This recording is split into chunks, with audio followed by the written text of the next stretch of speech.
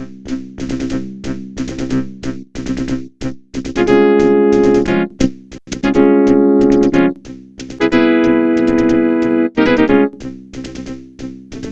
and welcome to the Blockade Runner podcast. My name is John, and we are back to celebrate the 90s, power of the 90s style here, and we're going to be talking about 1995, a super important, very big year in Star Wars in the 90s. So joining me this morning, as always, is Ryan. Morning. And we are excited to have a special guest with us today, which is Jeff, the Metal Mando. What's up, Jeff? Hey guys, thanks for inviting me. I really appreciate that. I actually was talking to you or messaging you one time where I got turned on to your podcast because of the power of the 90s. And I just watched everyone back to back and kind of commented how much I liked that and said, hey, I'd love to kind of chime in and give some thoughts on these upcoming years because this era meant so much to me. And I really appreciate you having me on. Thanks a lot. Oh yeah, not a problem. We're excited to have you here. We're definitely looking forward to hearing about your expertise in this era, the toys for sure, and you've already started schooling us a little bit on some of these reference books, which is what we're going to start out with. So, right. Yeah, it should be good. It should be a lot of fun.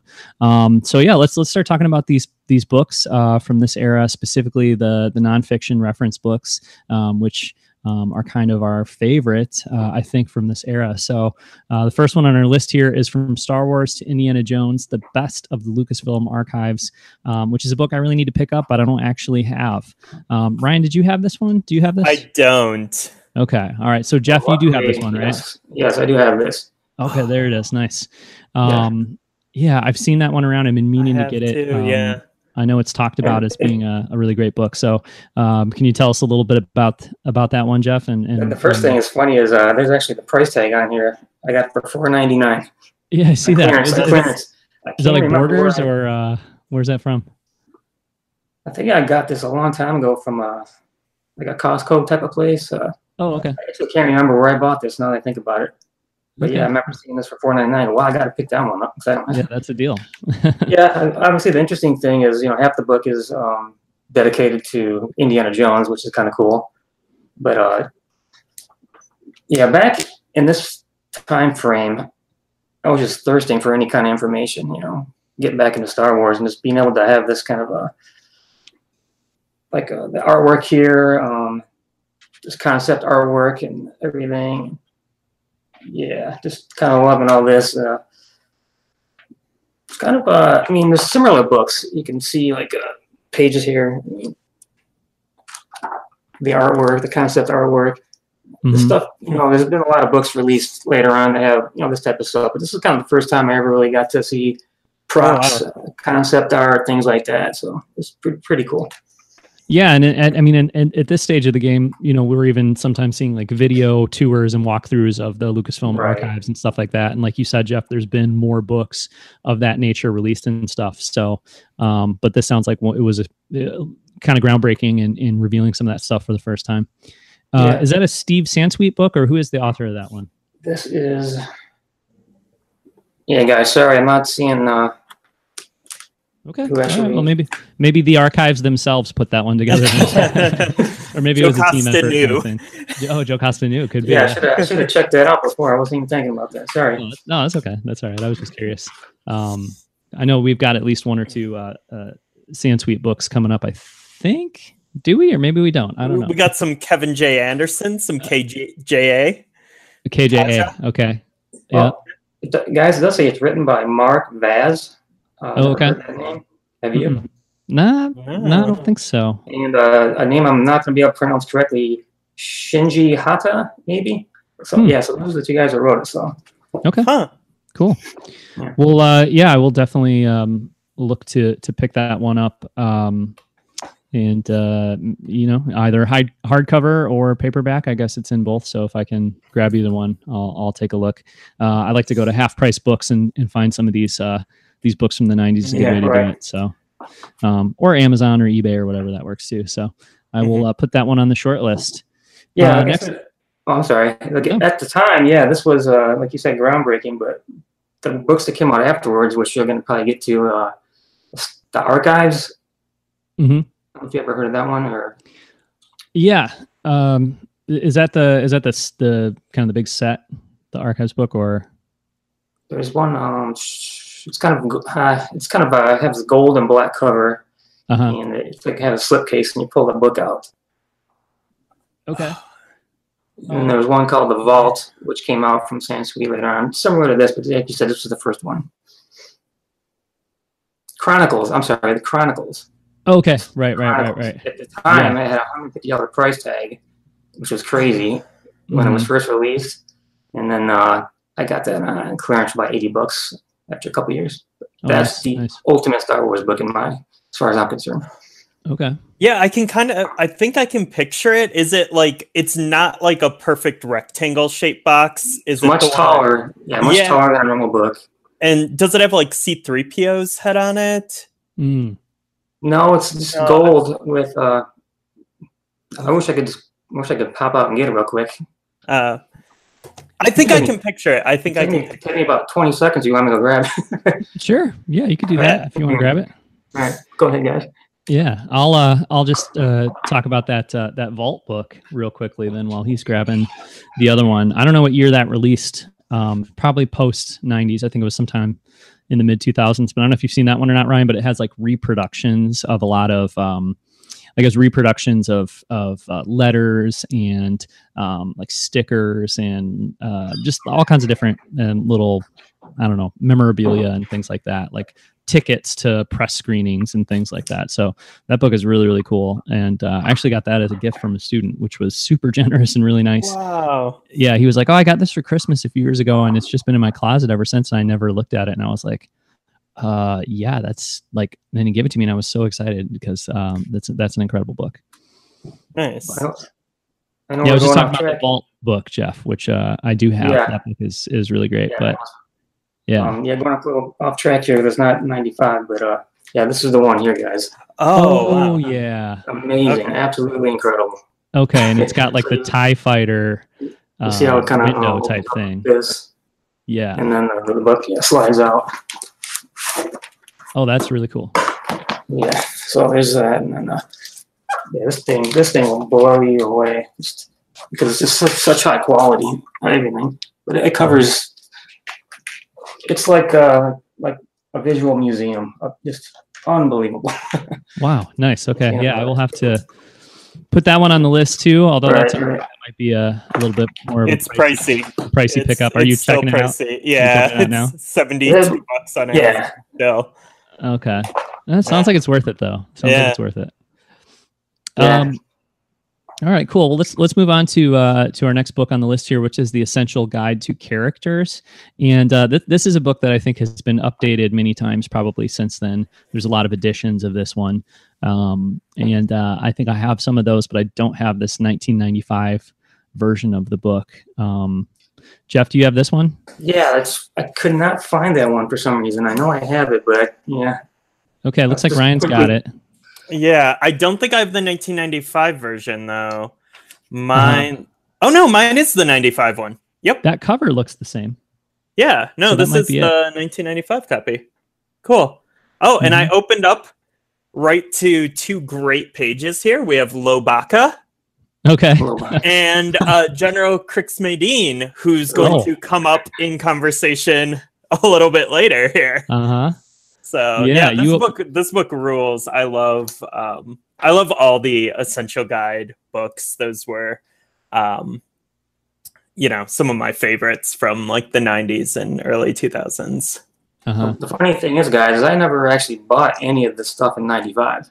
Oh yeah. I went back. I was always flipping through all those Essential Guides in the bookstore. I wasn't really back into Star Wars, but every time I saw something, I kind of wanted to check it out. But we'll talk about the figures. That's what really got me back into it. But all these books, I went back and bought these after the fact, like around maybe 96 or 97. Yeah. That's absolutely the case for me, and I think probably for you too, Ryan. Like, a lot of this stuff I've really been picking up like in the last couple of years. But I did have, some of these things. I think I talked about on the last episode the encyclopedia or the guide to the Star Wars universe books that I loved. And I had a few of them, but yeah, definitely not. I bought most of mine in the prequel era. I would say, like especially leading up to Episode 1. like hype there where I just wanted to know everything about Star Wars.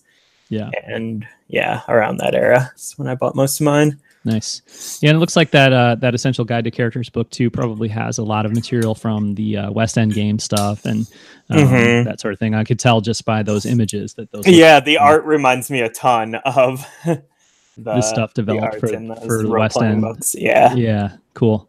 Okay, well, I'm really embarrassed to say that I don't have this next book, but I definitely want to grab it. The Illustrated Star Wars Universe.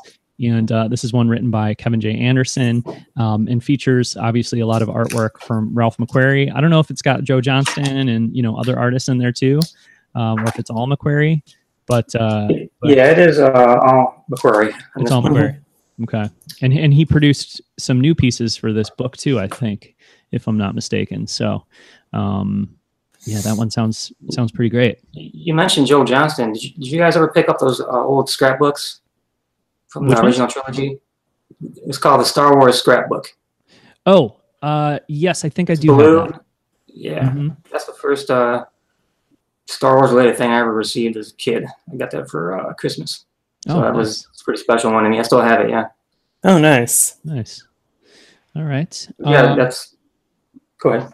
No, I was just going to say, like, sort of tell me a little bit about this, the McQuarrie pieces in here, and kind of the layout of this book, since you guys have it, and ridiculously, I don't have it. What's it look like? There's actually a lot of text in here, more than you'd think, along with all the artwork, which is pretty cool if you really want to deep dive into the concept of, how he was what he was thinking about developing all these pictures and ideas.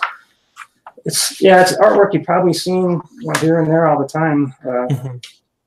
My favorite one, and I highlighted this, is, I don't know if you can see this, but it's concept art of the Gorax.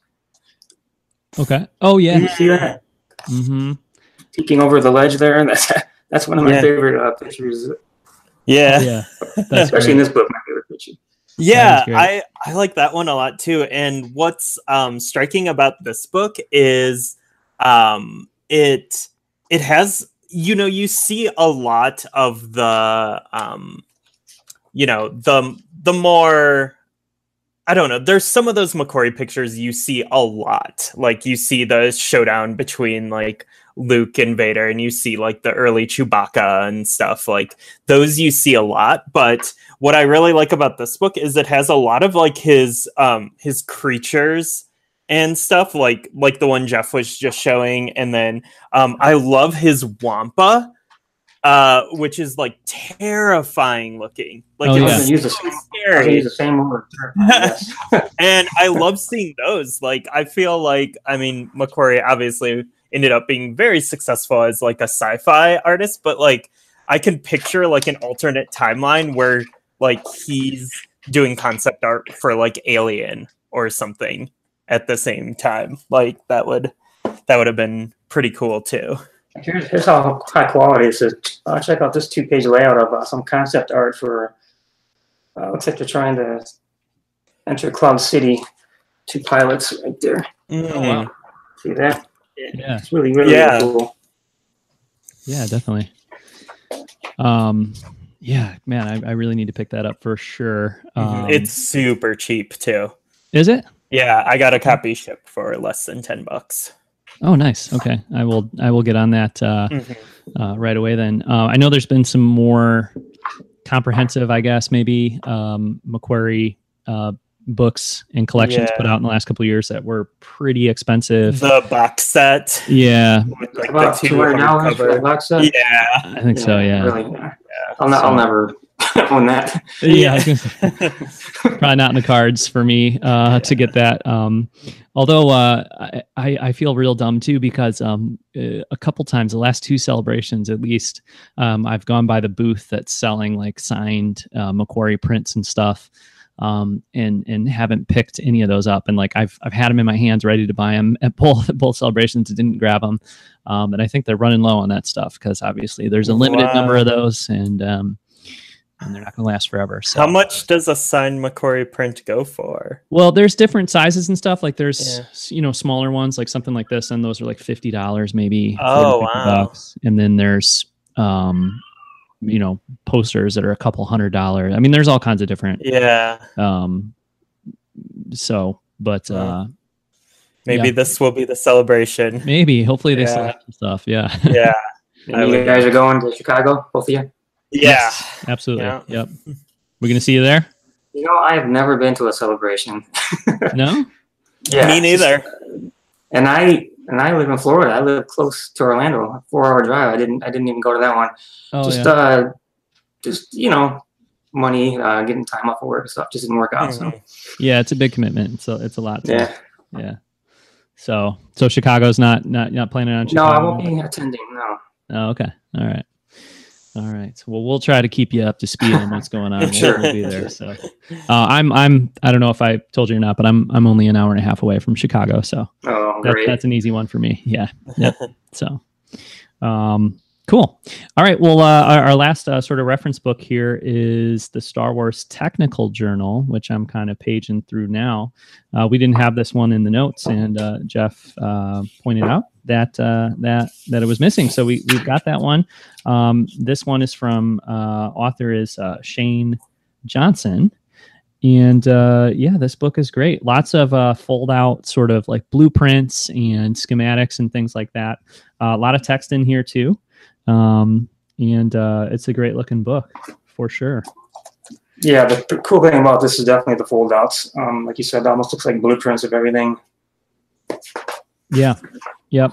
And this is, one of the reasons that we, I might probably talk about it on every show, but one of the reasons we do this is because it's just the power of the 90s. I mean, is that it's just so much fun to kind of look at like what was Star Wars like in 95 and sort of like, or in the 90s and what was it like to be a Star Wars fan at that time? So I think, this is obviously a period in which there was a lot more happening in Star Wars by the time you get to 95, but a lot of it was sort of expanding what we already knew and kind of doing deep dives into the original trilogy or taking those characters and writing new stories about them from the original trilogy. And so it would be a few more years, obviously, before we get new stories from the maker himself anyway. So I think like at this time there was a lot of, I mean, there still is, but there was a lot of this kind of thing where it's like really let's look at every sort of device and vehicle and do these blueprints and schematics and really get into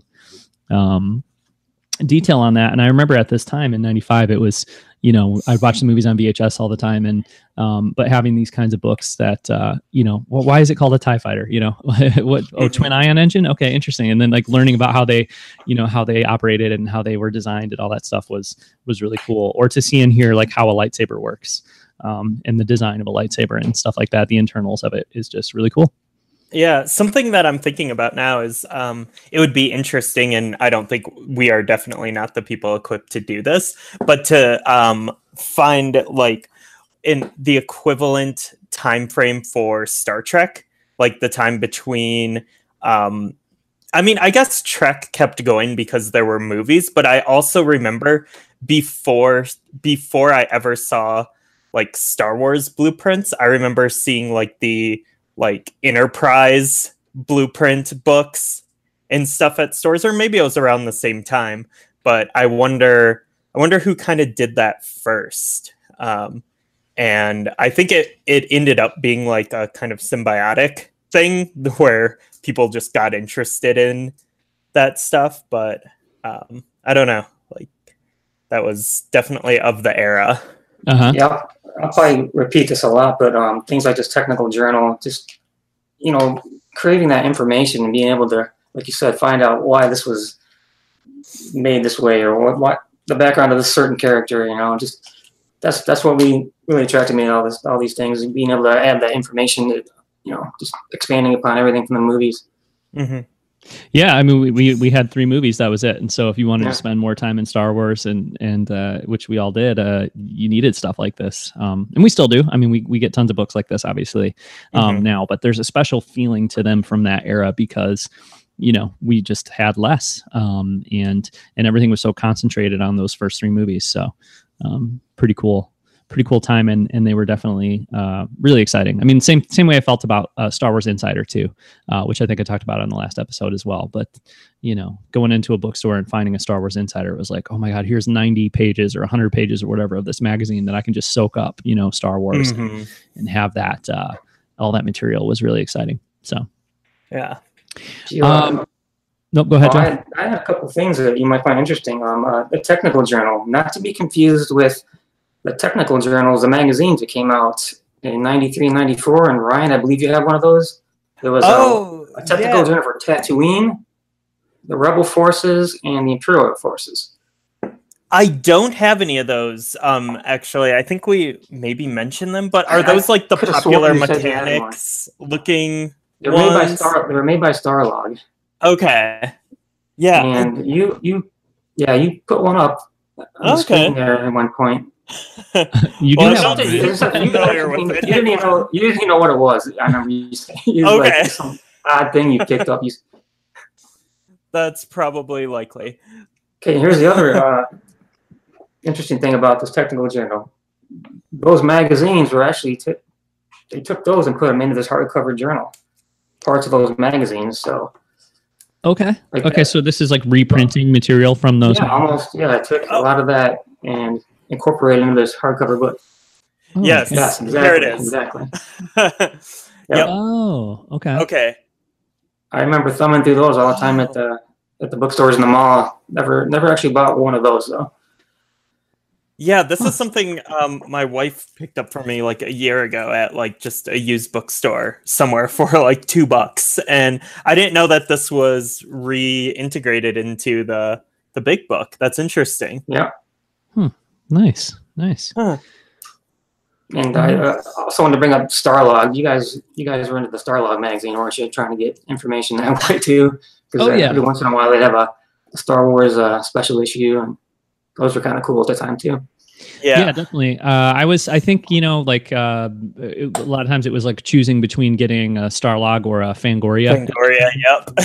At the bookstore, and I have to say I did kind of lean more towards Fangoria at the time. That is so funny. I think everybody that bought Fangoria bought Starlog. They were kind of totally two branches of the same tree sort of thing, right? Yeah, exactly. Yeah, and those were great. So, but yeah, no, I definitely was scoping out the Starlog magazines at that time too, for sure. I think for me, like my monthly source of Star Wars news was probably more Wizard magazine at this time, because I was more into the comic side of things. And then later Toy Fair, once they launched that, which I believe was around this time, because I mean, early Toy Fair magazine was very focused on Star Wars figures, because that's kind of what brought the adult collecting boom, and we'll get into that later. But Ryan, I have every one of those Toy Fair magazines. Nice. They're so good.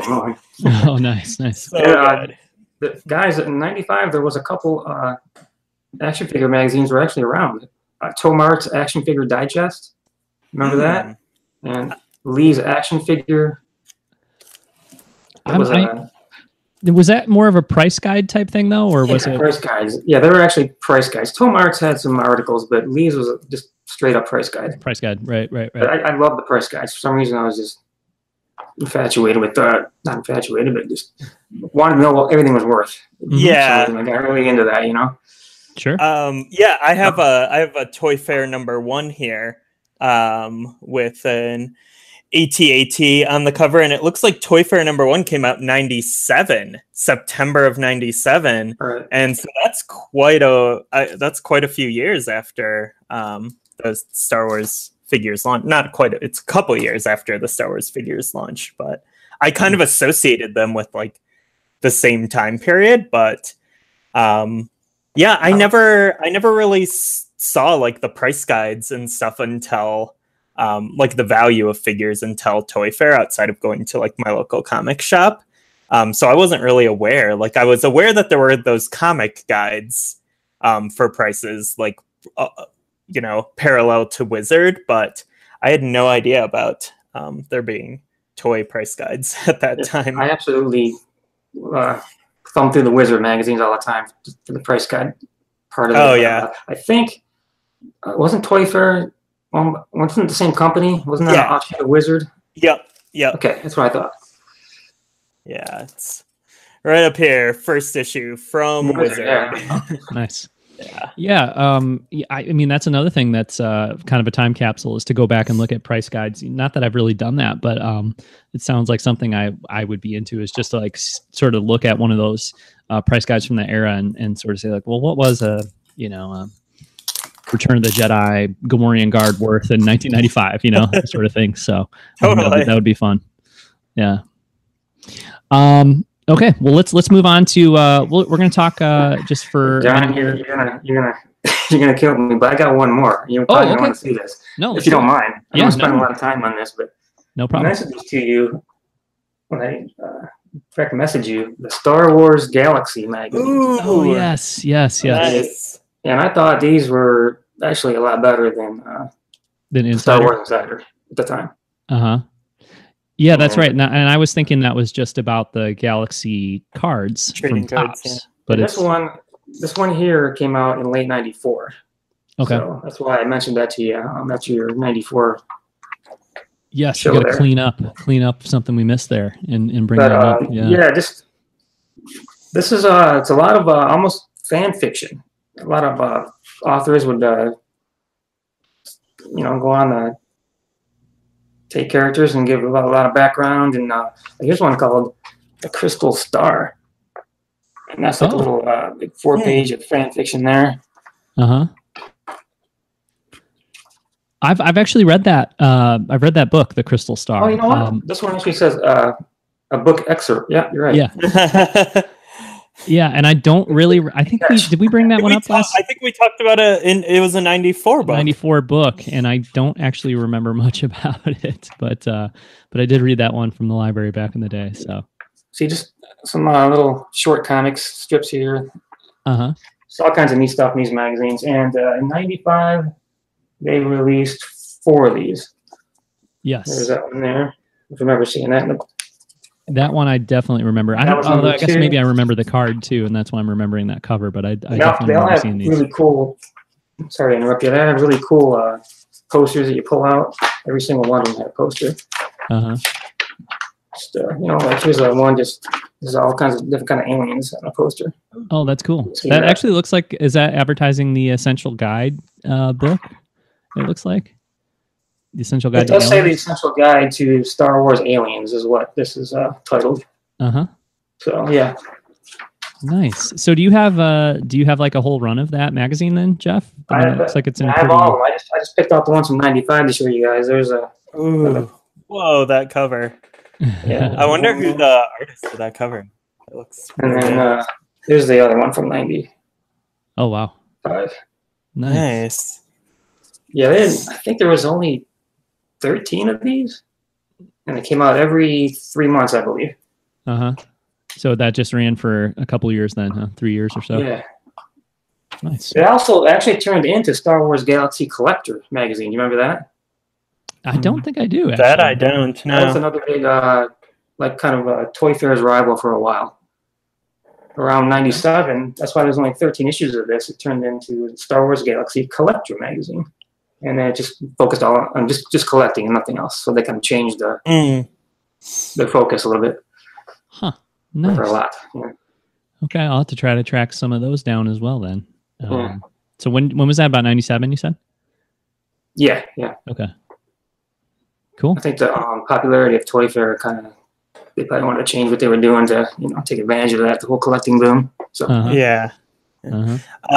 John, real quick before we move on, just to answer your question from earlier about what a Gamorrean Guard figure was worth. This is 1997, so we can get into this more in 2 episodes. But a complete on card Gamorrean Guard was $25. Okay. In 1997, and a loose Gamorrean Guard was $8. Okay. From the Return of the Jedi series, so not bad. Now I'm curious what those are worth in 2018, but on card a lot more. Yeah, for loose, sure. Man, I've been finding a lot of loose original Kenner figures for like really cheap lately. Yeah. I've started digging in a little bit just because I've been finding them at great prices, like $5. It's pretty cool. The vintage or the vintage.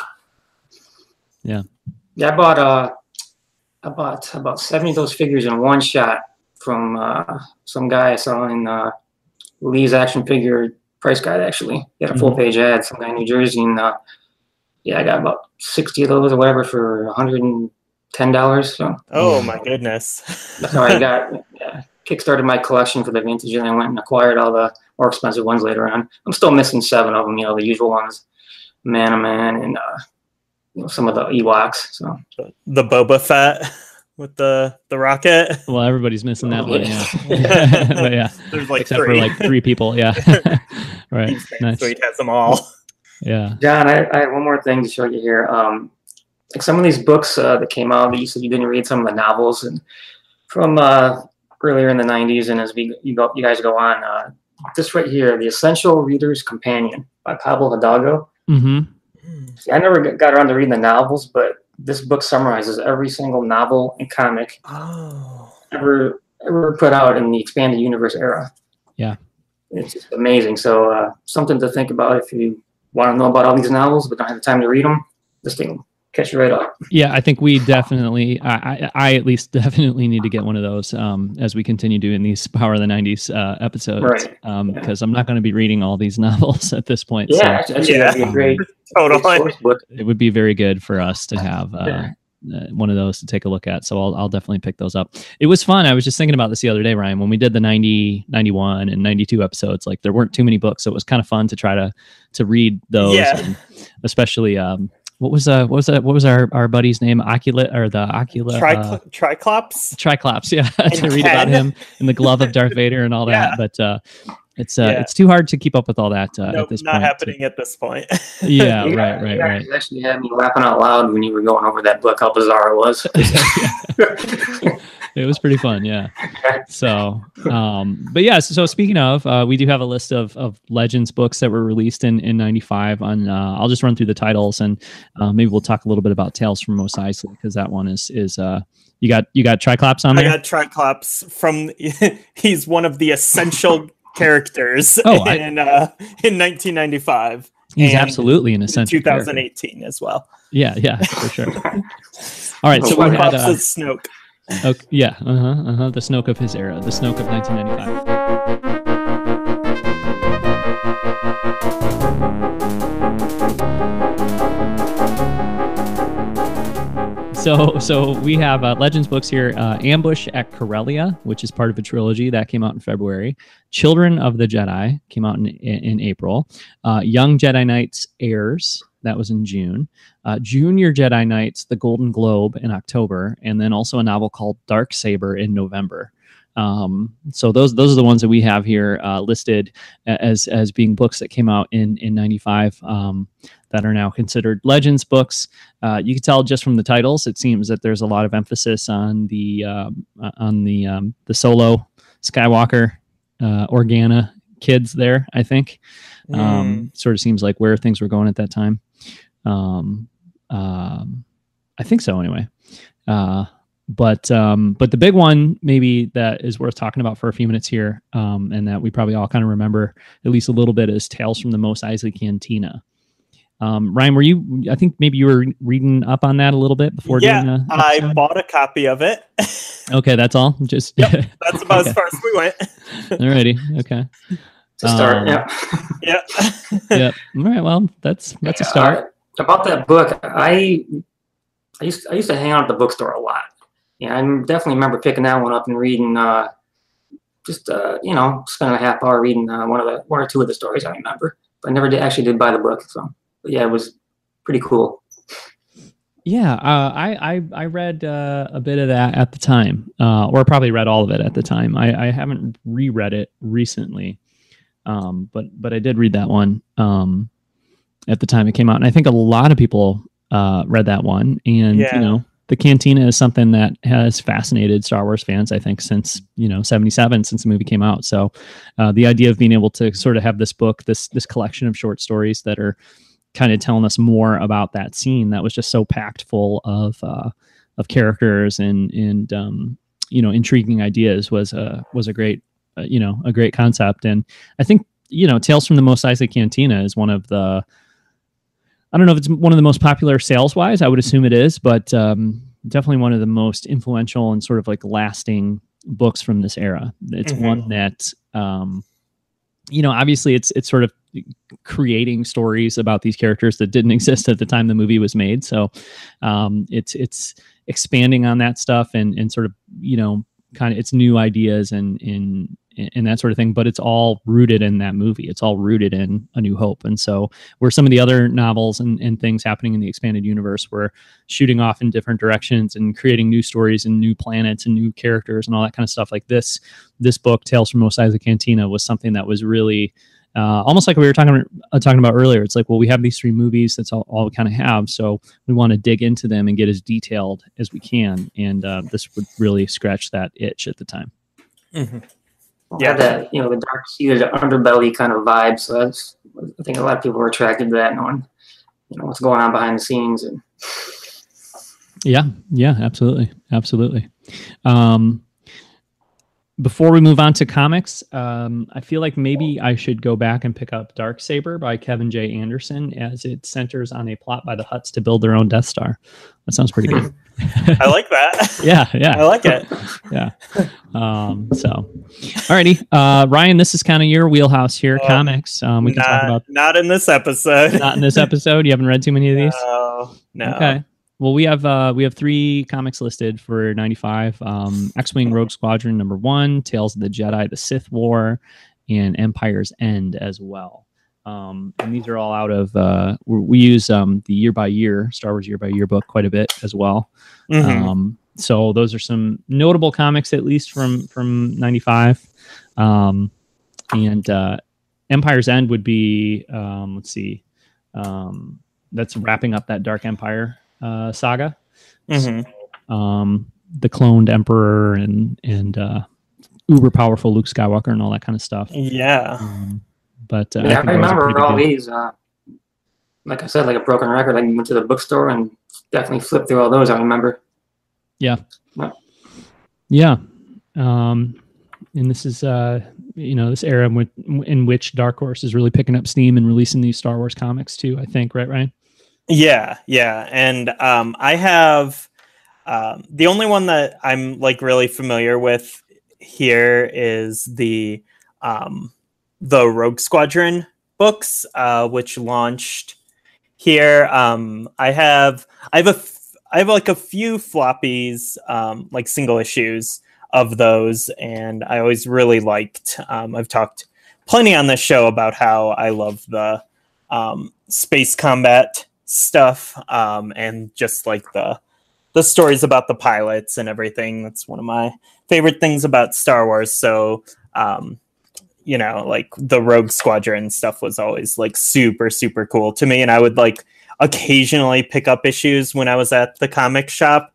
But I never had like a full run or anything like that. But I did, when Marvel started releasing these epic collections of the old Dark Horse books, I did pick up it's New Republic Volume 2, and it has issues 1 through 16 of the 95 Rogue Squadron comic, and also some additional Rogue Squadron, Rogue Leader comics that were a little after that as well. But you can see like they center around Wedge Antilles, and they're just really fun books to read. Just, especially if you like the more recent like Marvel Poe Dameron series. Like I think that's kind of the vibe that they were going for with that series. It's just like, fighter jockeys out on missions, just doing the dirty work and flying around and stuff, and a lot of really great covers. I think the art still holds up pretty well from these books, and yeah, they're a lot of fun. Nice. Yeah, so that sounds like a good way to read these Rogue Squadron comics, that collection you have there. Also, I would assume that they're on that, was it Marvel Unlimited app? Is that what it's called? Ooh, I don't know. That stuff's like so spotty. Like, oh, really? I mean, it's just like there may be some issues, but probably not a whole run. And John, do you have a lot of the comics? No, that's not really my area. I wanted all this stuff, but as far as being able to afford it all, that was a struggle for me. So I usually focused on the nonfiction books, but I did get into the comics. I think it was leading up to the Phantom Menace, where they released a Star Wars comic with Ki-Adi-Mundi's backstory. Okay. Remember that? Yeah. I got in the run of the first Darth Maul comic series. Those are the two I actually got into and bought. Nice. Later on, yeah. I like to do the trade paperbacks when I can. It's single issues is tough for me to keep up with. Ryan picks up a lot of the single issues though. Well, I have for the most recent ones, I have subscriptions through Marvel, so I just get them mailed to me, and it's it's way cheaper. It's like $25 for a year of a book, so it averages out to like $2 an issue. Nice. And since they have $4 cover prices, like that's really nice. But I've just had subscriptions going, but it's crazy. I was just in I was at the Mile High Comics Superstore yesterday, and it's the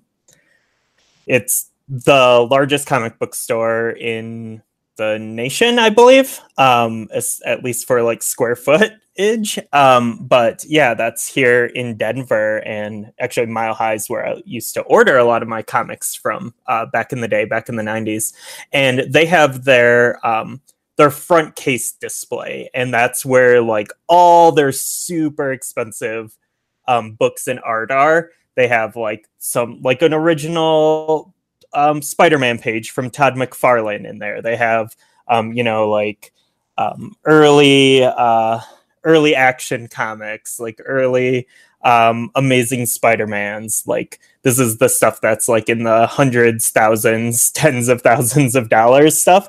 And I was in there today. I always just glance through just to see what new arrivals they have in there. And they had the Dark Empire books in there. They had like a completely like mint set of those. Each of those books was going for over $100. Oh wow. And I mean, I remember seeing those on the racks back in the day and like not really thinking anything of it. And I probably have a couple of them somewhere, but like the demand for those original Dark Horse books seems to really be going up these days. Oh, I never knew that, how valuable those older ones were. I didn't. Yeah, that's interesting. Yeah, absolutely. Cool. Well, I guess last note on the comics front here. I will be going to the comic book store once a week starting this week. Jeff, I don't know if you saw, but Ryan and I are pretty excited about the Tales from Vader's Castle comics that are coming out from IDW. And those are happening weekly here for the month of October. So I have a comic book store like half a mile away. I'm going to start going. Nice. You're not buying the latest Vader comic series, John? I haven't been. No. I have. Yep. It seems like there's a lot of good things said about those. Good. People really like those. Yeah. I'm hearing good things about that, and the annual too is supposed to be pretty good, right, Ryan? I have it. I haven't read it yet, but there was again Jocasta Nu coming up again. The second arc of the Vader comic revolved around Jocasta Nu, and it was pretty sweet. Nobody does Star Wars like the power of the Force from Kenner. The biggest, most realistic force in the universe. Only the power of the Force brings you the biggest heroes and villains straight from the movies, and the largest fleet of full-scale vehicles ever. We bring you the real movie detail of the Rebel Snowspeeder, the blazing lights of the Luke Skywalker lightsaber, and the big movie sounds of the X-Wing. When it comes to big size, big detail, and big movie sounds, now you're playing with the power. Star Wars, Power of the Force. Figures and vehicles each sold separately. Batteries not included, only from Kenner. Okay, let's get to the main event here. The main event for 1995, I think, is the Power of the Force toy line coming back from, let's see, is it Kenner in 95? Yeah, it was. Yeah. Still Kenner. Okay. Yeah. So the Power of the Force figures coming back, and this is would have been an era in which there were not really any Star Wars action figures coming out for probably 10 years. Is that right, Jeff? Yeah, so let's see, 84, 80. Power of the Force vintage ended in 87, correct? Oh, okay, so close to 10 years then. Yeah, that sounds right. But it had definitely been quite a bit of time since there had been seemed like forever. It did seem like forever. Right. And so so the Power of the Force Wave 1 comes out in 1995. We've got Luke, Han, Leia, Chewie, Vader, R2, 3PO, Ben, and a Stormtrooper in this line. And these are if you'll know them when you see them because they have a distinct look. These Power of the Force figures from '95, very bulky and huge packs. Beefy. Yeah, big guys. Yeah. So, Jeff, were you picking these up in '95, or is this something you came to later?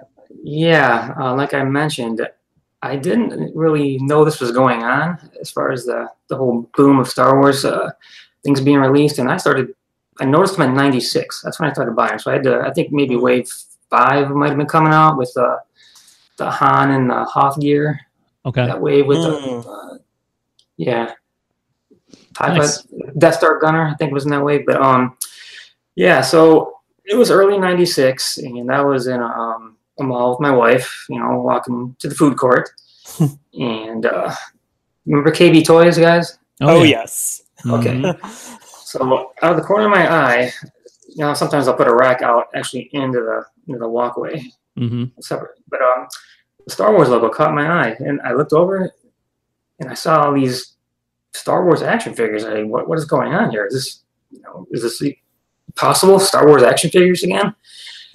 And so I'm looking at these and talking to my wife. I go, wow, I used to really get into the figures. I actually had the vintage at one time, a lot of them, and the typical story. Sold them in a garage sale. I have no idea what my parents did to them. But anyways, so just for old time's sake, how about I'm just going to pick up one of these. And there's a Boba Fett sitting there. Okay, so I'm like, all right, this is great. Go home and just have this one action figure and relive my memories. And went to the food court, and buying whatever we did. I can't remember. And on the way back, it's like, how about just one more? I'd rather have it. So you didn't even get out of the mall before you bought a second one? Yeah, I'm like, there's a Darth Vader sitting there. That one was really cool standing next to Boba Fett, I think, right? She's like, okay, whatever. 2 action figures, you dork, Take them home and be happy. And the next weekend, I'm back at KB Toys with the shopping cart. Yeah. Just picking up everything. Because they actually had the time, all the other 4 waves there, except for, now remember this, Leia. I think she was only 1 per case. And I remember there being just people going crazy. That's when the price guides had her really, looked like maybe everything else in the wave would have been $8, and she was like $20 in the price guides. Everybody was just, in the flea markets or whoever were just gouging you for that price. I went to flea markets too, trying to complete all these waves, because you can get everything at KB, or most of it. So but I had to have everything, because I instantly became a completist, which was just, it's haunted me for my whole life. I feel that. Let me tell you. So you were picking up, so early '96. You're cleaning up, like going back and getting all the figures released in '95, right. and starting a complete collection. Now, do you have a complete? I think you said you do have a complete collection of the Power of the Force figures from this time. I have a complete collection from everything released up into 2012.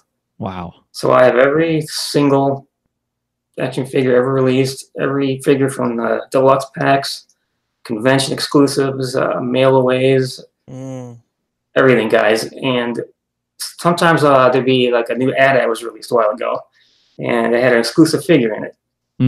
And, well, I had to have it. So, I'd go on eBay, and I just look around so I could find somebody selling one loose for $10-12 or whatever. And that's how I completed the collection that way, as far as, because I think that, the ad was over $100. So I'm not going to buy that just for the figure. Yeah. I was into the figures more than the vehicles. Okay. I did have the vehicles, like the big 4 from 95. It was the X-Wing, TIE Fighter, the AT-AT, and what was the, like you have this. There was a Falcon and a Land Speeder. Yeah, right, Land Speeder. Yeah, I picked up those sometime in 96. And was it an AT-ST that was released before the AT-AT, or was it AT-AT first? Because I think the list I looked at was an AT-ST. My bad. Yep, AT-ST. Yeah. Okay. You're right. Yep. Nice. Yeah, that's one thing I'm curious about. I don't have. I have a handful of loose Power of the Force figures from this time. You know, I've got a handful of them. And I've kind of let my kids play with them and stuff. So I'm not even sure exactly which ones I have, but I have some of them. I don't have anything approaching a complete collection. I don't have any of the vehicles, and I think the vehicles look really cool from this time. So I was curious about that. So you say you do have like the X-Wing and the TIE Fighter and stuff? Yeah. Do you have the Falcon? I did not, no. No Falcon, okay. No, I didn't. Okay. I picked up a few of the vehicles at the very beginning there, then I just kind of focused on figures. Right. Yeah. And you keep them loose, or do you keep them carded? They were all in individual baggies right now with their weapons, packed away in boxes. At one point, I had a room we're sitting in here before it became a workout room now. It's a treadmill for sitting right here. But had about 8 shelves, you know, like 4 levels high, and every single figure I had displayed from 95 to 2012. And what I did, and which I don't think anybody else has ever did this. I haven't heard anybody mention it, but I did it like chronologically. I displayed them exactly how they came out, wave by wave. Oh wow! So the first figure you'd see would be the Luke Skywalker on the first shelf on the top, and then just worked my way down until like 2012 was on the last shelf. Wow! And boy, yeah. It's and you know what? I can't find my pictures, guys, and it's killing me. I don't know what happened to them, where I lost them. I have pictures of my collection from up to 95 to 2000 in a closet. I'll have to send those to you sometime, what I had at that point. So yeah, for sure. I'd love to see that. Yeah, I would love to see those. Go ahead. Oh, I was just going to ask Ryan if you were picking these up at the time in 95. It sounds like yes. Yeah. So 1994, I think, was the year that turned me into like a complete collector nerd, because 1994 was when Todd Toys launched, later to be known as McFarlane Toys, but Todd Toys launched and put out the first wave of Spawn figures. And as I've mentioned many times, I love Spawn. And it was like, that was my thing in 90, 94, 95. And so because of, loving the comics Spawn and then like reading Wizard magazine, like I found out about these figures, and then, I wanted to hunt down these Spawn figures. So like, I'd go to Toys R Us all the time. I'd have my, usually one of my parents or my grandma take me, because I was in like 7th grade probably at the time, and I also had like no income at all, like so it was just like an allowance and like doing chores. So like every couple of weeks I'd get to go to like Toys R Us and like Toys R Us and or the comic shop, and I'd get like a couple comics and I'd get a Spawn figure, and then 95 rolls around, and like this is when I'm starting to get into Star Wars. I'm reading The Glove of Darth Vader, renting the movies, and so like but I'm also reading Wizard magazine, so like I know these figures are coming, and I'm already kind of like into the idea of like going and buying figures to display, which is like it's kind of weird at the time, because I had not really had action figures for a few years at that point. I'm in 7th grade, and like figures were something you played with as a kid, but then suddenly there's these figures and people are like, hey, put them on your shelf. Right. Like put them on your dresser, your nightstand. Like they look cool. Just have them sit there. And like that was like a really radical concept at the time. And like don't just throw them in a sandbox and like let the dog chew on them. Like, set them up. These look awesome. They're like having like posters on your wall. And so so I knew the Star Wars figures were coming. My friend Mike and I were there on like it wasn't really a day one. There was no like midnight madness or anything, is at least in our town, or at least that I knew of. They were just all of a sudden one day in 1995, they were just there. And and then I mean, my friend Mike and I were just on it. Like, we would pick up figures whenever we could and when we could afford them. In our town, I remember I actually found a Leia really easily. And I got a Leia right away. The one that was really hard for me to find, just because, like, there were only a handful of stores I had access to without like a car or anything. There was like an Osco, which was like a drugstore that I could ride my bike to.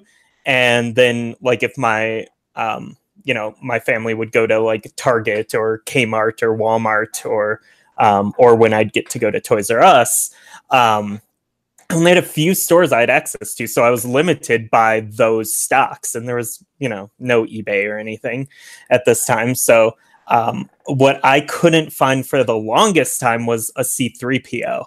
And what was so great about that being the figure that I couldn't find, it was months.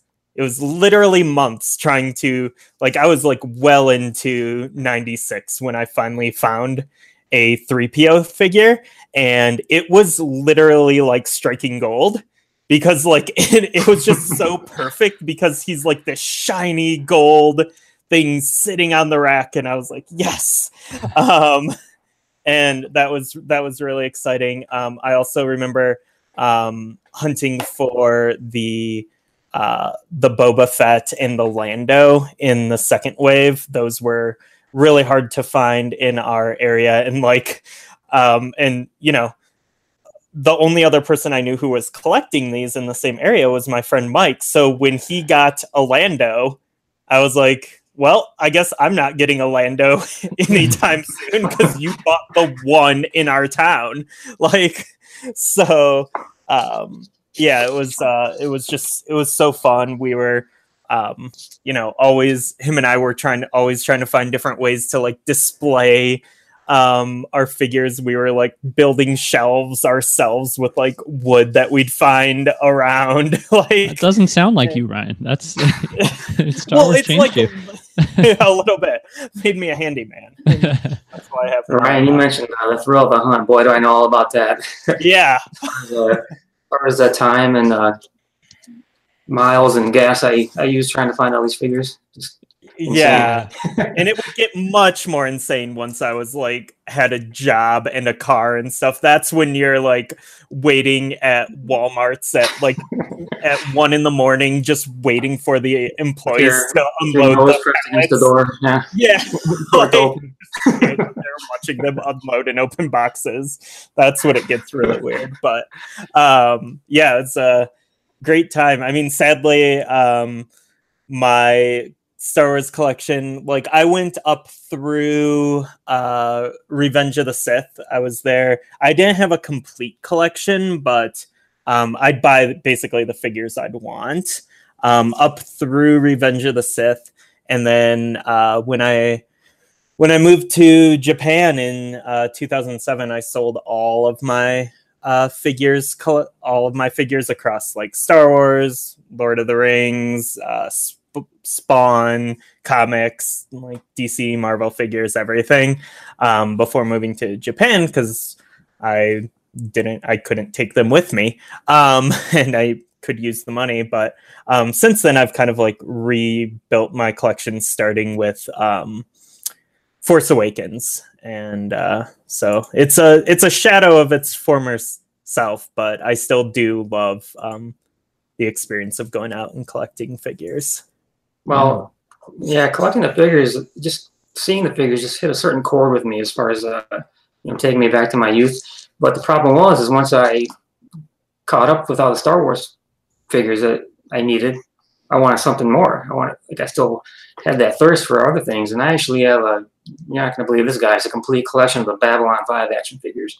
Oh. So the Babylon 5 TV show. Yeah. I have them all. And those are all still covered in yeah. You know, I bought the Battlestar Galactica rebooted the line at that time, and I bought all those. Ooh, I remember those ones. I have the Battlestar Galactica mini vehicles. I also have the little titanium ones. Yeah. All kinds of stuff. What else was there? Just buying Batman figures. I'm not sure why I even bought those things. Just once you got into the habit of buying toys and the thrill of the hunt and all that stuff, you couldn't let it go like when you were complete. Yeah. Yeah. Now it's really bad because my wife has started, we when we go to stores, I always go to the toy aisle, and she's started going as well in the past couple of years. So she started collecting Marvel Legends figures, and now she's actually getting into collecting wrestling figures. Yes. Which is a really dangerous road to go down. Wow. So yeah, and we don't even have room for this stuff. Some of the stuff goes straight into boxes and into our storage unit, but it's when you're in that moment, it's so hard to resist. Yeah. So Jeff, I have a couple questions for you then. As far as the Power of the Force, this early wave of Power of the Force figures, being somebody who has all of the Star Wars figures from 95 to 2012 and more, how do these hold up to you? What's your kind of opinion on these figures now? I mean, are they some of your favorites? Are you these first initial waves definitely have a special place in my heart for these. I know a lot of people are down on them because of they're buffed up because they released these first few waves for kids to play with. So I see where they were going with as far as having them all muscular and ripped and everything. It made sense to me. Mm-hmm. As far as collectors wanting to collect them, the quality isn't there. An articulation that came after, but I love these figures. I mean, they're my favorites actually because it's kicked off the whole collecting thing for me again. And I love them. Yeah, and I think the fact that they do look sort of maybe ridiculous is a little harsh, but I mean they're very stylized interpretations of the Star Wars characters, and if you're looking for screen accuracy and authenticity and stuff, these aren't exactly the figures for that. But at the same time, what would it be 23 years removed here from these figures coming out. To me, it's all about how they represent that era, and they're very representative of that time and place and, the memories we have with being a Star Wars fan at that time. So, I wasn't chasing them down at this time like you guys were. Unfortunately, I wish I had those memories myself. But even without that, to me, it's just I love these figures just because they, like I said, they have a very unique look and feel, and it's totally tied to this era of Star Wars when Star Wars was really coming back in a big way, and I think that's really cool. So. And then the other thing that's interesting about these, I put a photo in the notes here that I think I got from Rebel Scum, just so I could look at these as we're talking about them. And I know that these figures were initially released with these super long lightsabers, and then they kind of put them out with shorter versions. So that's pretty cool. Jeff, do you have some of that's when collecting got weird, right? The variations. Yeah. That happened pretty quick. Yeah, with the lightsaber. No, I do not have all the small variations. Okay. I didn't hunt down all those. So, but in 96, were they already down to the shorter lightsabers at that point? Or were Ryan, do you remember that one? I don't remember when they actually had the changeover from the length. I would look so long. So. Yeah, because they're the sabers are like Luke's saber is as taller than him. Taller than him. Yeah. I definitely have the short versions because they came out later. So yeah. Yeah. Well, but even that makes sense though, because Jeff, you were saying they look like toys you'd play with, and they look like they were designed with play in mind, like superheroes buffed up. That's what. Mm-hmm. Yeah, but a longer lightsaber speaks to that too. Because if I've got my figures and I want them to be fighting with their lightsabers and everything, that longer saber, it's easier to kind of clash those. And but I bet they broke a little more easily too. I would guess. So yeah, probably. Yeah. One last thing on this initial wave of the figures. I think it was like this, as we've talked about before, and like you mentioned, it's a sign of the times. I think these were like the perfect way to bring these figures back. I think if they had gone with like the kind of like stiff, just like straight upright Kenner designs of the, you know, the vintage wave, like I think those would have sold well to like vintage fans. But I think during this time, 1995, like you had to have something like a little bit dynamic, you know, especially following the launch of like the Spawn toys. And then, you know, like Marvel would do like their like animated X-Men waves, and you know, like all these figures that were hitting the shelves were like these really dynamic, like cool, actiony designs to them. And I think this was like a really, going this design route was like a really smart call by, you know, everyone at Lucas to make it like make these appealing in this time period. And I think it's the same way that you know, the comic art in like the Dark Horse books of this era was, you know, it was on the level of, you know, the comic art coming out of DC and Marvel and Image. And it was like, they look like 90s comic books. But if they had gone, they didn't decide to go like the nostalgic route. Like they didn't go with like the 70s Marvel look for the comics. And the same thing with like the Galaxy trading cards, like using the hottest, you know, comic artists of the time period and making these like crazy, like new interpretations of these characters. Like, I think what was really smart about the way they brought Star Wars back at this time was it wasn't just a nostalgia trip. Like, it was like, hey, Star Wars is cool and relevant now. It's like as cool as Spawn or Batman or, you know, anything else that's happening right now. Like, it's Star Wars is forever. It's modern.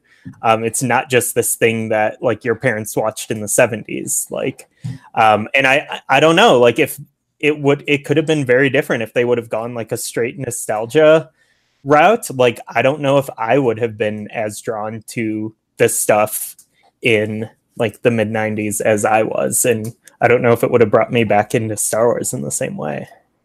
You know what? This is just my opinion, but I don't think they knew the gold mine they were sitting on. I know the vintage was a gold mine, and then it kind of died off. Yeah. At that point, before this line came out, you did vintage for hardly anything. I mean, the demand wasn't there. I absolutely believe that they released these for kids. The way they were, like you said, stylized that way. Yeah, I don't think they had any idea that it was going to be people my age that were going to be going and buying them right from the get-go. And they, you know, absolutely changed the way they looked at everything as far as going away from that to meet the collector's demands. Yeah, I mean, honestly, that's probably something they inadvertently created by not really providing, you know, content and product for so long, you know, in between the trilogies, or I guess not in between the trilogies, but in between, you know, 86, 87, when everything really slowed down, and, you know, the mid 90s when they started ramping things up again. I mean, if you were a Star Wars fan who grew up playing with Star Wars toys in the 70s and 80s, and then, you know, there was just nothing for 10 years, and then you see that stuff on the shelf again, it's like, it's going to be a bigger deal than, you know, if they had been consistently releasing Star Wars toys all that time. You know, I don't know that you would have freaked out at that KB like you did, Jeff, you know, but with the absence of them for so long. But yeah, I'm sure you're right. I mean, I'm sure they made them for kids, and then were surprised to see that so many, you know, grown fans were excited about them too. But I guess it all worked out, even if it probably wasn't necessarily the plan at the time on their part. Out of Star Wars and into your hand. It's an exclusive Kenner action figure. Han Solo disguised as a stormtrooper. Free with 2 proofs from Kellogg's Fruit Loop cereal. May the Force. And you know what? We haven't talked about the mail-ins yet, but I think those kind of speak to the fact that these are marketed and produced for kids too, right? So there was the Han Solo stormtrooper that you could mail in. What proof of purchase from? Cereal boxes, Kellogg's cereal boxes to get a Han Solo stormtrooper. Fruit Loops to be, yeah. Oh, was it Fruit Loops? It was Fruit Loops, yeah. Okay, nice. And I did have one of those. I do remember getting that, and that was cool. For some reason, I was thinking it was Luke and Han, but it was Han, Han, right? Just Han. Is there? I mean, I'm sure there was a Luke stormtrooper figure in the line at some point. Yeah, that's released. Yeah. Yep. Okay. 96 or 97. Mm-hmm. I remember, yeah, but the mail away, I was really excited about that too, because I actually mailed away for it. I'm not sure how long that mail away was available, but it still was in early 96, because I remember picking up the box and getting the proof of purchases, mailing it away, and I remember going to that mailbox every day for about 3 or 4 weeks. Yeah. You know, that was on my mind after work every day. I got to get to the mailbox, see if it's there. But actually, see, here he is. Oh, yeah. Nice. Yeah. There he is. Wow. It came in like a plain white box, right? Plain white box, right? Yeah. I remember getting, I can vaguely remember the day it finally came, and then you open it up and there was like the figure in just like a wrapper in the white box. Yeah, just a plastic wrapper, right? Yeah. Just very, very generic. Yeah. And but it was exciting to, you know, because I mailed away for things when I was a kid, and to be able to do that again was pretty exciting. I wish they would bring that back. I really wish they would bring that back. Remember the was it Mace Windu? The mail away? Was that a mail away? I think that was like the episode 1 preview figure that came in like the square box. Yeah, I remember. It was him and a Stap, right? That you could buy like in 98, I think. Or maybe it was, I think it was 98. It was a preview figure. I'm not sure how you got those. I don't remember, actually. I think you're right, Jeff. I don't know. I don't remember for sure either. I know the Stap I think you could buy at the store. But I want to say that Mace Windu was a mail away. I remember because I mailed away for 4 of them. Oh, yeah. Yeah. Because it was inexpensive to acquire them, the proof of purchases. So I just, you know. Yeah. Yeah, you got a bunch. Yeah. Yeah. Nice. And, you know, we don't want to forget to mention the Spirit Obi-Wan. That was from the Lay's potato chips mail away, I believe, right? And that's a cool looking figure as well. I don't have one of those, but he looks pretty cool. So I think I picked that one up at a flea market at some point. Okay, nice. But Ryan, you said you were always going to the stores and you couldn't find figures. Was the flea market not an option for you, or places like that, to maybe pay a couple dollars more than you normally would? Because I didn't have a problem with it. I did go to flea markets. Like my family would go occasionally. Mine never really had figures. I remember getting video games at the flea market, like old Nintendo games, but I never remembered there being figures. Like I remembered there being like booths that would have like the old like G.I. Joe dolls, like the really big ones. But like when I was like an adult, I would definitely go to flea markets and for Star Wars figures and stuff. I'd just go there myself. But as a kid, I don't remember ever seeing the figures there, at least in the ones we would go to. Well, I remember as early as early '96, the people that would have their little booths at the flea markets were at the stores when they opened, buying everything they could. And the scalping started real early. Yeah. Collecting phase right there, because I remember I had if I could find some a couple dollars more than retail, that was okay with me to complete the collection at the time. Then I kick myself I find it at the store 2 days later, right? Yeah, that always happened. Yep, I still do that for like variant covers of comics on eBay. I'm like, well, it's only $3 more than cover price. Like, I'll just get it because I really want this cover. Yeah. I didn't like supporting, scalpers or guys at flea markets. That's where you see the Leia going for $20, which is just yeah. I would see that at like my comic shop a bit. Like, I'd see the markups there. Right. So I never really bought the figures there. I would always just try to find them at the stores, and that's still kind of my philosophy. Like, for figures, I'm like, well, there's enough Targets around here. Like, if I'm looking for something, I'll find it eventually. Like, I don't need to overpay. Yeah, I only did that for a couple of years. I got to the point where I didn't want to, like I said, support that kind of thing. So. Yeah. Okay. Well, yeah, obviously, like a huge milestone in Star Wars fandom here is the Power of the Force. Star Wars toys coming out again in '95. So, very big deal, and one that'll continue throughout the '90s. I guess I should mention real quick too, my little Power of the Force story before we move on to a couple other things and wrap up here. I didn't have, too many of these figures at the time, but I'm sure I've mentioned it on the show before, but my friend Chris in the mid 2000s hosted a couple of big time to us Star Wars Trivial Pursuit tournaments in which we'd all pay like an entry fee, and he'd collect a couple $100, and he would use it to buy like food, but also prizes. And he's the best. Chris is the best. He makes an amazing event out of this when he does it. And he really gets a kick out of getting like a fantastic prize and then but nobody knows what it is. And so I remember for that one,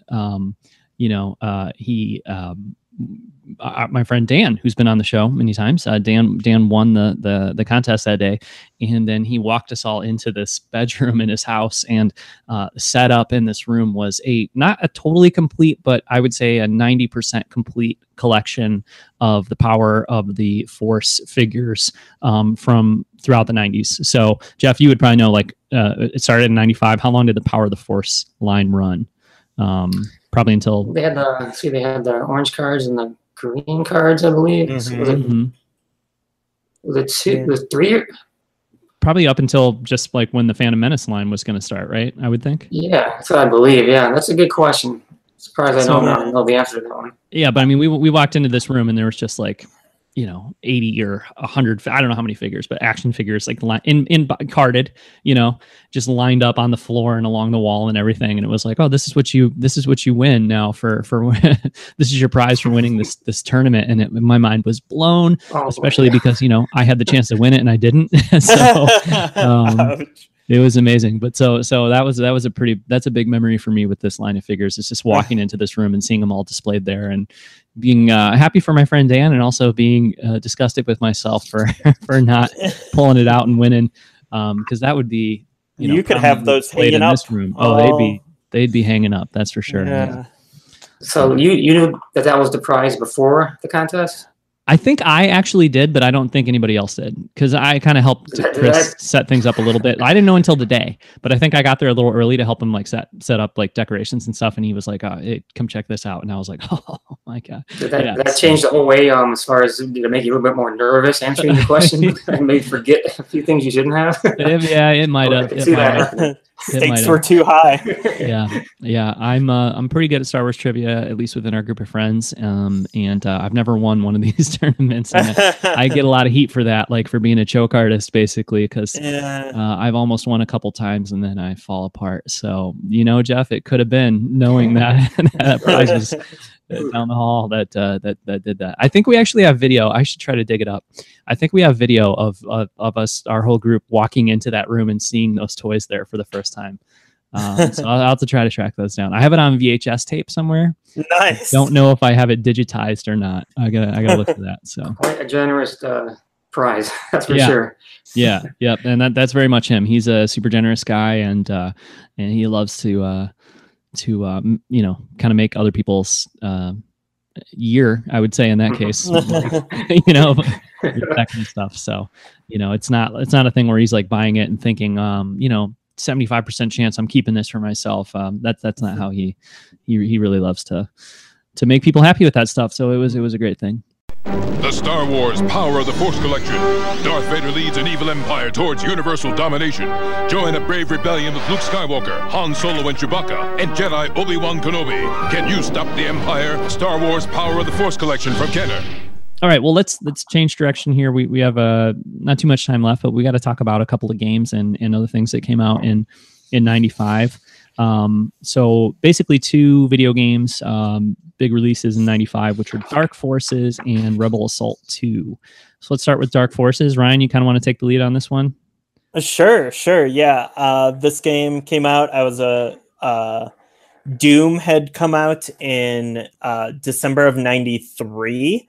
And kind of changed, like how we thought about PC video games and video games in general. It was like really kind of like one of those cultural zeitgeists, and all of a sudden, like, hey, first-person shooter is now a genre. And actually, it wasn't even called first-person shooter at the time.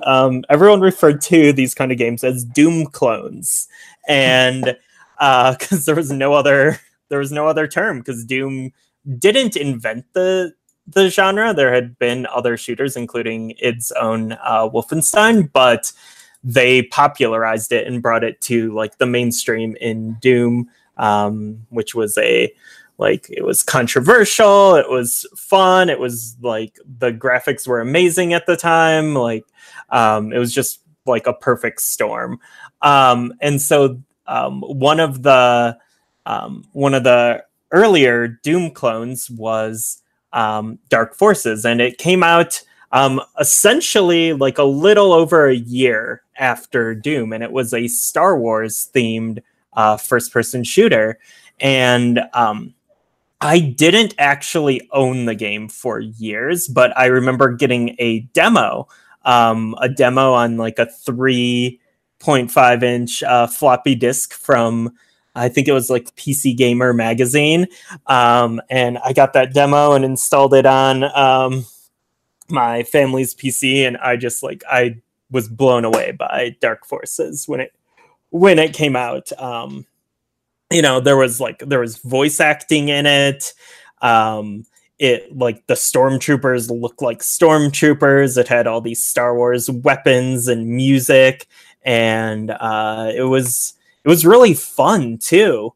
So going back and playing it now, I got it on Steam, and it's like $5 on there now, and it like runs on modern PCs. It will run on just about anything. And going back and playing it now, I still think it's really fun. Like the level designs are kind of hard to figure out, figure out where you're supposed to go sometimes, but like it moves so fast, and it still has that like Star Wars feel to it that it's just a lot of fun to play now. It's very like Twitch and arcade style. And the production values are just really, really good for the time period. But I only played through the first couple missions recently, but the first mission, you play as Kyle Katarn, who is a character created for... I've got to correct you.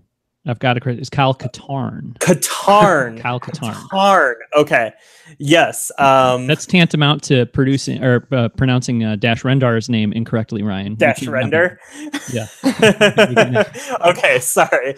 One of the most beloved EU figures, Kyle. Here. Kyle Katarn. He basically pulls a Rogue One and steals the Death Star plans in the first mission of the game, which is pretty epic, especially at the time.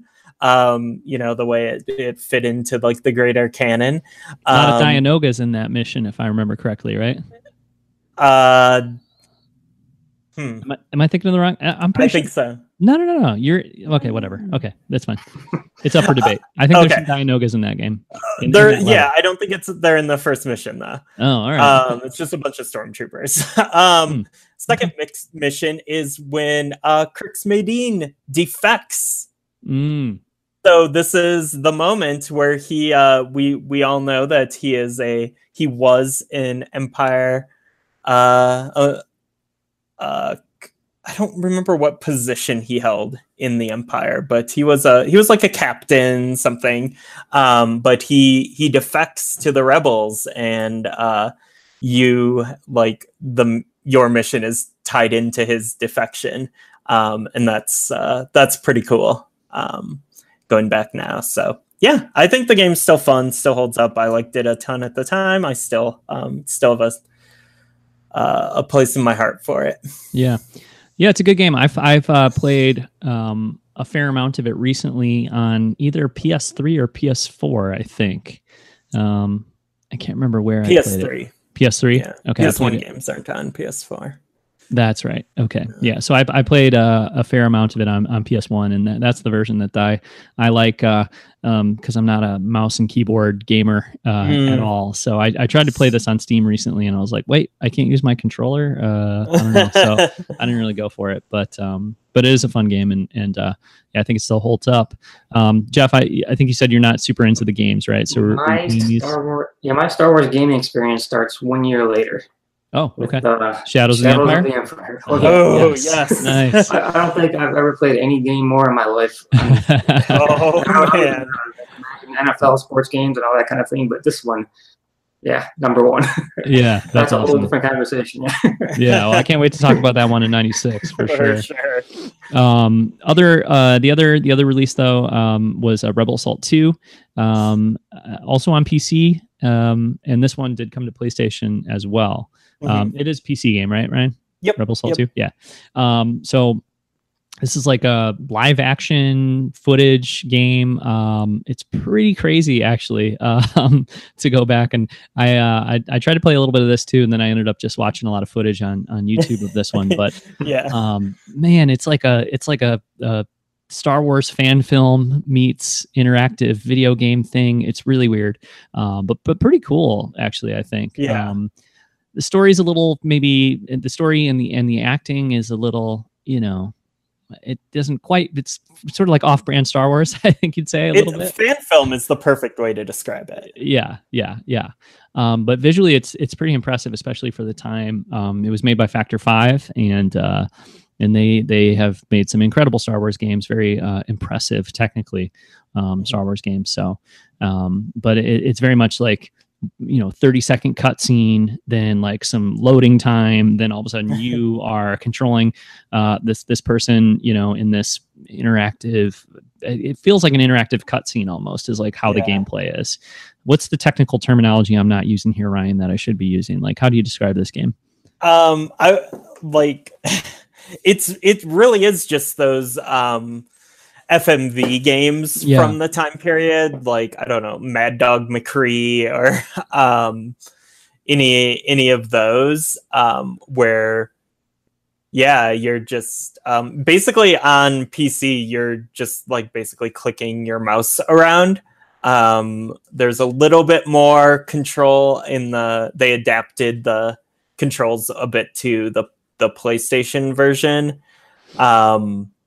But yeah, it's not like an adventure game where you can just go move anywhere. You're on like a very linear path. Like it's kind of like almost like a light gun game in a lot of ways, like House of the Dead or something. Yeah. Where you're just like on this very strict path, but you like have movement, like a small range of movement. Yeah.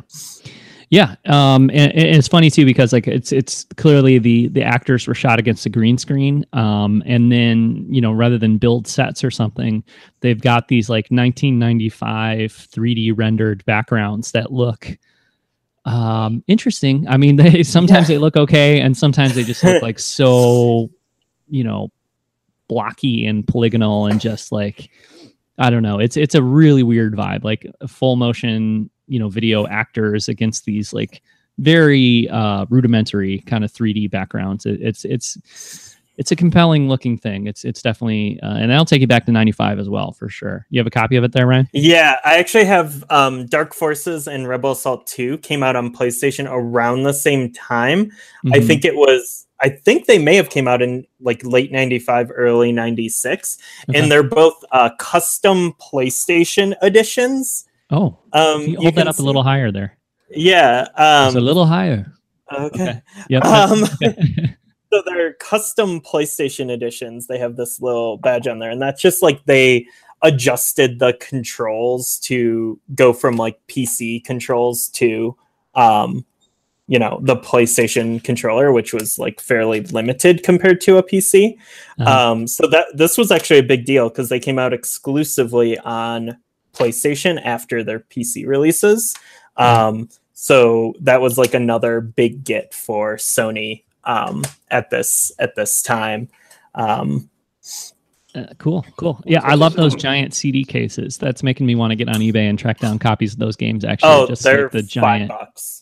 Are they really? Yeah, but nice. These are like dirt cheap. So yeah, I'm probably not going to pop them into an actual PlayStation to play, but I'd like to have copies. You can play them on your PS3. No, I can't. Okay. No, because only we don't have to talk about it now, but only the launch PS3s had backwards compatibility with PS1. All PS3s play PS1 games. Oh, it's PS2 that they don't have compatibility. Yeah. All right, whatever. Okay, cool. Yeah. So yeah, both good games from 95, sort of, products of their time, a little bit, I don't know, they're maybe a little bit tough to go back and play, but they're pretty cool. So yeah, I would say for Rebel Assault 2, definitely listen to the Blast Points episode on that game. They go like super deep. They actually contact people involved with the game to talk about it. That is a really great episode of Blast Points. That's required listening every week. Blast Points for sure. Absolutely. Yeah, right. We love those guys. We'll have to. I'll have to try to link to that in the show notes. One thing, I have to talk about it, but it's interesting. It says the first in-universe Star Wars footage to be shot since Return of the Jedi was in Rebel Assault. So that must have been kind of exciting for buying that game and being able to know you're going to see new footage. So. Oh yeah, absolutely, yeah, and that's from the year by year book that was pointed out, and yeah, that's really that is. Well, you're talking about the green screen and everything, so obviously, it was new footage. Yeah, absolutely, yeah, and some of it, like I said, some of it looks really good. Like the screenshot here in the book of the stormtrooper in the hallway there, that I think that looks pretty good actually. For not being a set and for it being a 3D render, like it looks pretty decent. But then there's other parts where it looks a little crazy. Yeah. But yeah, I think I remember playing it on the PlayStation in probably 96 and feeling like, wow, this is actually kind of incredible. I feel like I'm playing a movie right now, So the whole Night Trap, Sega CD, like PlayStation type, FMV thing, like you said, it definitely had that feel. Yeah, it's funny. Like you said, going back and at the time realizing how great you thought this was at the time. When you look back and what we have now compared to what we have now, it's funny. Yeah. Oh yeah, totally.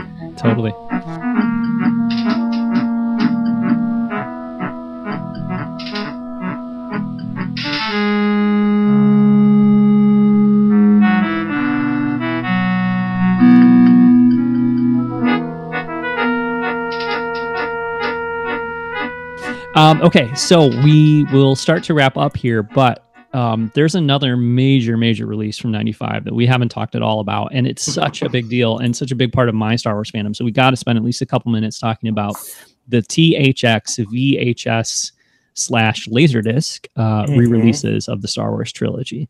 These were huge for me. Like, this is like probably the thing. I know for maybe a lot of people, like the Power of the Force was the thing that jump-started the Star Wars fandom again, but for me, this is it. These THX releases were huge for me. So same for you guys. Jeff, was it a big deal for you to get these THX as much as I like the figures, this is definitely the most important thing. I mean, these are the movies. Yeah, this is definitely the most exciting thing about 95. Yeah, absolutely. Yeah, and I mean, it's not that they weren't available on VHS before this, but there was something about the marketing push, and honestly, I think the interviews with George Lucas with Leonard Maltin before the movies too. But there was just something where it was like Star Wars was back, and re-releasing them this way on VHS was huge. For those who remember, for those who will never forget, and for a whole new generation who will experience it for the very first time.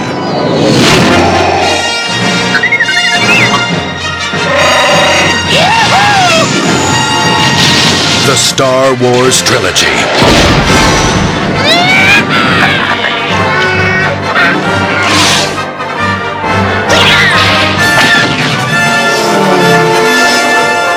Three timeless adventures that changed movie making forever.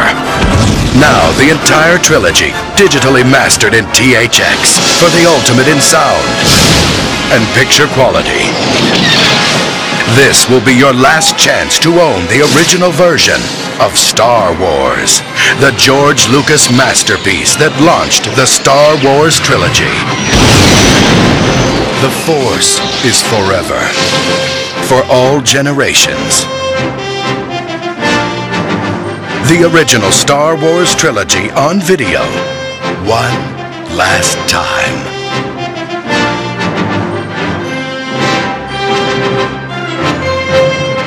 What's interesting about the Lucas interviews is it was a different time. It seemed like he was a little bit more open as far as the discussion, as for details and information he would talk about. He'd just be very forthcoming and just give you information you didn't even ask about. He'd just kind of go off, and I thought that was interesting because it's completely different now, obviously. Oh yeah. Yeah. And I mean, the thing is too, like I went back and watched these interviews this morning, actually, on YouTube, the Leonard Maltin interviews. And it's interesting too, because the way he talks about Star Wars, I can hear like my own view of Star Wars in what he's saying. And I don't mean that in the sense that like George Lucas and I think alike. We're both great thinkers. I mean that in the sense that like I watched these interviews so many times that it shaped the way I view Star Wars. Like hearing George Lucas talk about it this way, when he's talking about, well, it's a 3-act structure. And in the second act, when he's talking about Empire, you put all your heroes against the worst things they could. And that's screenwriting and storytelling and whatever. But like that was cemented into my brain hearing him say that. And him talking in the Return of the Jedi interviews about how, this saga is really the story of Darth Vader's redemption. And then the prequels, we're going to learn about his story leading up to that and everything. It's and the 6 movies together are kind of the story of Anakin Skywalker. That stuff is just all so, I don't know, it just made such a big impression on me at the time, because it was, the guy who created this talking about it and how it was conceived and how it was produced, but also because I think I just watched these VHS tapes so many times that I heard these interviews so many times. So, and shout out to the set. The set is incredible. If you go back and watch those interviews, it's like a dark room and they have these like probably like translucent curtains hanging there, but with like little white lights. It looks like a star field kind of around there. I love George Lucas's like gray sport coat and black turtleneck. That's also really great too. So those interviews are fantastic. Yeah. You say this is the way kind of how it shaped how you view Star Wars. For me, I agree with that too, but the other big one for me was the making of Star Wars in 1977. When that was released. I'm just being a little kid and being able to see that, so that sticks with me. Yeah, and I have I wish I'd pulled it out, but I have a copy of that on VHS that I think would have been released around the same time as this, if I'm not mistaken, because it has the similar I'll hold up. I pulled out my laser discs. I did end up getting these on Laserdisc sometime in the 2000s. So here, this is one of them. I love the art is fantastic on these, I think. And again, like Ryan, it's not just playing on the nostalgia like you were talking about with the Power of the Force toys, but it's like an updated, modern at the time presentation of these movies. Technologically, or technically, I guess, with the remastered THX version of the movies, but also with the marketing and the art and all that stuff. But yeah, I have a copy of the making of Star Wars that I think uses this kind of art style. So it probably was released around that time too. I don't know if it was a bonus, or was it that the VHS tape, if you bought if you bought all 3 of them, maybe that was the only way you could buy them, is you bought all 3 together. And did they come with the making of Star Wars 2 as a 4th tape? I'm not remembering now. I don't know. There's a box set. There's a box set. Was it 92 that included with it? Oh, okay. Maybe that's what I'm thinking. I should have pulled that out to look at here or to have, but okay, maybe that's the case then, Jeff. That sounds right. You want to know what I think the most interesting thing about this release is? I remember the marketing for the last time. It was almost like they were trying to scare you. Yes. The last time you could ever. Yeah. I took the sticker off one of the packages and put it on here on my, because I've got these in like a. They were actually right. They were actually right until 2006 when they included the uncut DVD version in that. But as far as this version, guys, it's the first time that I ever got to see it in widescreen presentation and seeing things off to the side that you never see before. And one of the scenes in particular that always stood out to me was when Luke was looking down at the Tusken Raiders on the Bantha. Yeah. And he goes, I can't remember his direct quote. It was, "Oh, there's one there." But originally you couldn't see that, all my life watching the VHS tapes. But now it's expanded and you see the actual Bantha with a Tusken Raider on it right before the other Tusken Raider starts coming after Luke, with the stick. So, nice. Things like that, like Jabba's palace, the creatures off to the side, especially in the cantina, you see things that you just never saw before, which is really cool. Yeah, absolutely. That's in the like mid 2000s is when I tracked down these laser discs. And it was because of the whole see it for the last time or whatever you want to say. It was the best possible way at that time to watch these movies. It still kind of is, honestly, because the DVD set is not really the preferred way, I don't think, because it doesn't have the THX like kind of remaster and improved like video and sound and all that stuff. So it kind of is, at least if you want to do it legally, the best way to watch these. If you want to see the original pre-special edition version. So not that I do that very often, but it's cool to have them. And like I said, I just love the art too. So it's great to have them on Laserdisc. Was the chuckle for the Harmies edition? What's that? Was the chuckle there for the Harmies edition? Like you said, the legally? No, I wasn't thinking of that specifically, but yeah. I just know, that you can grab them probably in a lot of different, ways. Right. Yeah. So super exciting time. I think without these THX re-releases, I don't know that I would be sitting here doing a Power of the 90s podcast, looking back at how much I love Star Wars in the 90s. I think this is kind of a big deal. And those Leonard Maltin interviews, I will love them forever, and I watched them again this morning, like I said, and there's really, in some ways there's a lot of substance, in some ways there's not. They're like 6 minutes long and they're, some of the questions are pretty basic, honestly, but they're I just love them so much. I don't know. Yeah. And you can easily watch those on YouTube now. That's how I watched them again recently. Yep. So that's cool. Okay. Well, a couple things, just final things to wrap up here. Ryan, you put this in the notes and this is interesting. The first official Star Wars website launched in 95 as well. Yeah. In July. So it was to promote the, I think it was made by, it was through 20th Century Fox, and it was to promote the THX re-releases. But also on there, on the site, you could download images of props. You could look at scripts. There were short, low quality video clips. There was some trivia apparently. Yeah, I should have checked this. I'm not sure if this website is archived anywhere. Yeah. Like using the Wayback Machine or something. Right. But I would love to actually click through it. Yeah. Cool. Another thing that I do actually remember from the time, was kind of a cool thing, is the Energizer Bunny ad with Darth Vader. And that was a cool thing for sure. Featured a pretty impressive recreation of the Cloud City duel set. Yeah. So that was cool at the time, and another example of Star Wars being back in the zeitgeist or whatever, being back in the mindset of the mainstream. So that was cool too.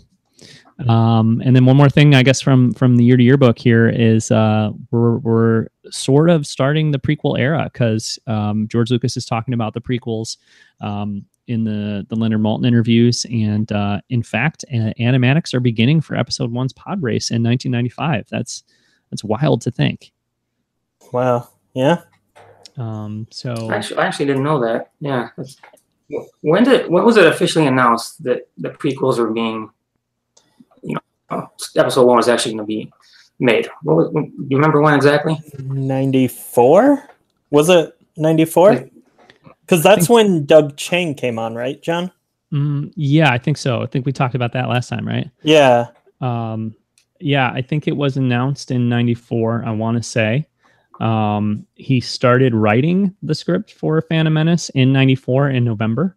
And you can see footage of that in the beginning, our favorite documentary. Yeah. And yeah, you're right. Doug Chiang started working on the movie in 94 as well. So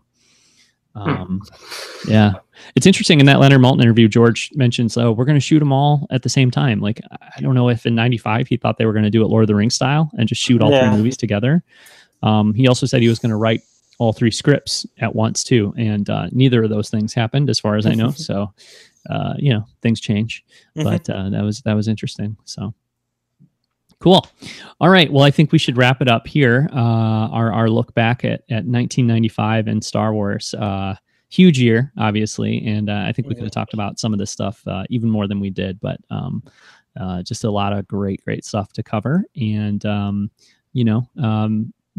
each year of this decade kind of improves in terms of how much Star Wars there is and kind of what's going on with Star Wars. But other than 99, if I had to choose a favorite year in Star Wars in the 90s, I think I might have to go with 95. It's a pretty crazy. And yes, mine would be 96, because I didn't start picking this stuff up until 96. So yeah. I guess 95 is like really kind of that first like huge push, and then you kind of feel that throughout the rest of the 90s. So Jeff, thanks so much for joining us for this episode. It was great to hear your stories about picking up these Power of the Force figures, and for you to be able to kind of share some of your knowledge of that time with us. So definitely appreciate you coming on to do the show. Well, thanks for inviting me. And like I said, I really enjoyed your previous ones, and to be able to come on here and comment about this year, a lot of fun. Thanks. Cool. Yeah, absolutely. Absolutely. So, all right. Well, we're going to wrap up then. You can check out more of our shows and interact with us through our website, which is blockaderunnerpodcast.com. Please subscribe on iTunes or your podcast service of choice. And if you want to leave us a review while you're there, that'd be great. We're also on YouTube, and you can watch the show on YouTube. And most of our previous episodes as well. So give us a subscribe. Click the subscribe button there, I suppose. We are on Twitter at Blockade Run. Ryan, you're on Twitter at Brawn Dwarf, BRAWN Yep. And Jeff, do you want to share your Twitter handle? Yeah, sure. At Jeff Kelts. Last name's KELTS. Okay. So the Metal Mando is the moniker, the name, but right, yeah. Not the handle. Gotcha. Cool. The Metal Mando. The Metal Mando. Yes, love that. Obviously, what my two favorite things are. Yeah. And I think you're wearing it's like a Zeppelin. It's a mashup of Zeppelin's first cover. Okay. But a Star Destroyer instead of the Zeppelin. That's nice. Yeah, Led Zeppelin's a big favorite band of mine. Yep. Nice. I like cool. that. Cool. All right. Well, thanks very much. We'll be back soon with more Blockade Runner podcast, and we'll be back hopefully next month with our 1996 episode. So until then, thanks again, and we'll catch you next time.